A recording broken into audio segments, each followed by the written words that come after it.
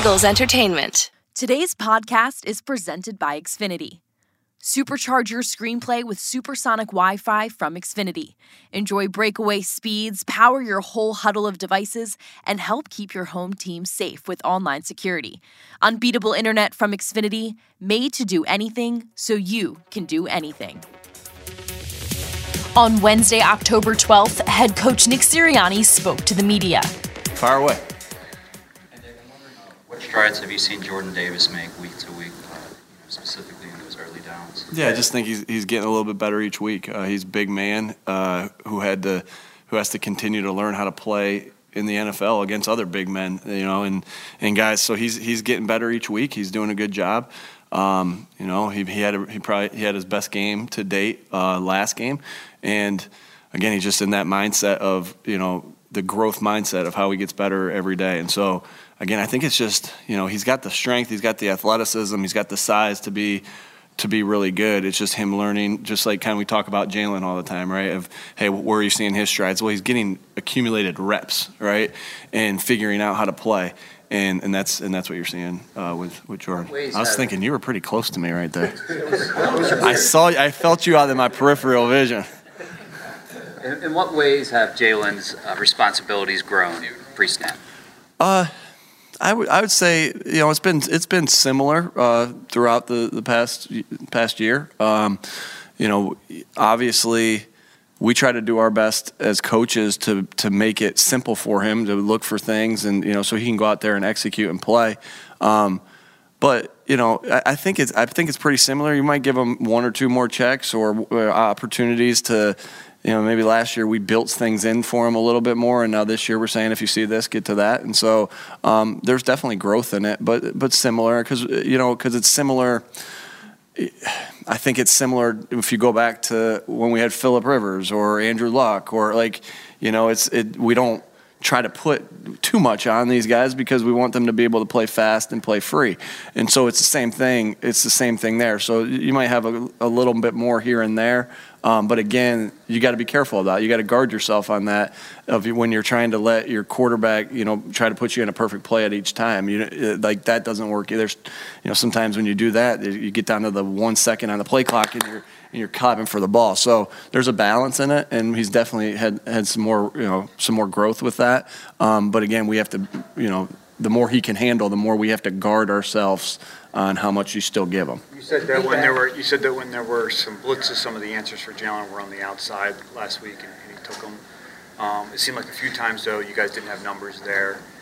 What kind of answers do you give him when there are free men blitzing from the inside? Yeah, that's a scheme thing that I think our opponents would want as well. So I'm gonna keep some of that in house. But everything that we do is trying to have an answer to take a hit off of them, or everything we do is going to try to have an answer versus a unique. Every time you think about game planning a defense, you got to think about the unique defenses they do and how those can cause issues for it and have an answer for that. So the answer could be different every time, and I'm kind of answering I'm trying to answer your question as best I possibly can without giving too much information. The answer is going to be a little bit different. Sometimes it's going to be an inside thing. Sometimes it's going to be an outside thing. Sometimes it's going to be a shot down the field. Sometimes it's going to be a screen. Like we had some last week. It's never the same against the blitzes that they bring, right? It's always going to be a little different because when you're the same, it's the same thing we always talk about, right? You give tells to the defense, right? And so if it was always a short thing, then they're gonna play off of that as well. So there's got to be variety to it, and we're very conscious of that, and we're thinking about that a lot. What growth have you seen overall from him in terms of handling the blitz? From handling. Jalen and handling the blitz. Handling the blitz. I think really well. I think that you're seeing. I think last year you saw. He's doing things like even when he scrambles, right? You're seeing him chunk it down the field, right? It's not, and I read something that a player on the Cardinals said last week. Every time he goes right, he throws it, and every time he goes left, he runs it. But he could throw it. Like, well, I don't think that's true. I actually see him growing there, that he's breaking out of the pocket and he's making plays with both his feet and his arm to the right or the left. And then I also see him doing, there was a guy, they brought one more than we could protect on the 3rd and 12 last week, right? The big play of the game, right? The one we talked so much about, and the one to Dallas on the last drive. They brought one more than we can block. They brought one right off the edge. Kenny Gainwell, free release right there. We couldn't block the free safety because they brought 6. We had 5. Boom. And did he run there? No. He stood in there, threw a bullet to Dallas for one of the biggest conversions we've had this year, and the biggest play of that game. So the answer is, to me, is like he's got more variety to his game in that. You guys have run the ball well in the red zone. Where do you feel like the passing game is in the red zone? And is that kind of an area you'd like to see sharper?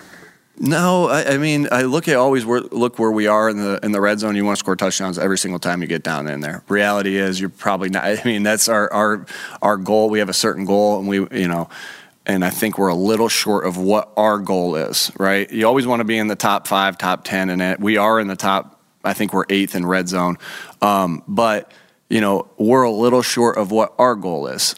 So you're looking for ways to improve it. We know that we have ability to run the ball down there, but again, you don't want to be too predictable either. So you're looking to marry things. You're looking to mesh things together. And so I thought in the Jacksonville game, we had some opportunities to make some plays there in the pass game on that, just because that was the way it was going. And we missed a couple of those opportunities, whether it was a coaching thing, whether it was an execution thing, this or that. So, obviously we always want to improve there, and that's always a focus for us of how we're going to improve passing the ball in there and use our playmakers down there. If you think back to the 21 draft, what was your view of Parsons coming out, and how did you expect him to be used in the NFL? Yeah, I thought, obviously, he was a really outstanding player. I remember that bowl game he had against Memphis, because I think we were watching.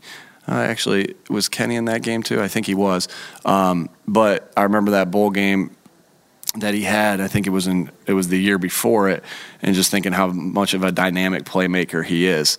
To say that I remember the plan that we had if we were going to draft him, I don't remember. I think I was lobbying pretty hard for Devontae. So I was thinking more about that. But yeah, I just remember just how much of a playmaker he is, and how he was, and being at Penn State, and so a lot of respect for him. He's doing the same things he was doing in Penn State, and he's doing it at a high level in the NFL. Speaking of playmakers, Nick, Trayvon Diggs, corner who maybe gambles a little bit more. Not everybody does that.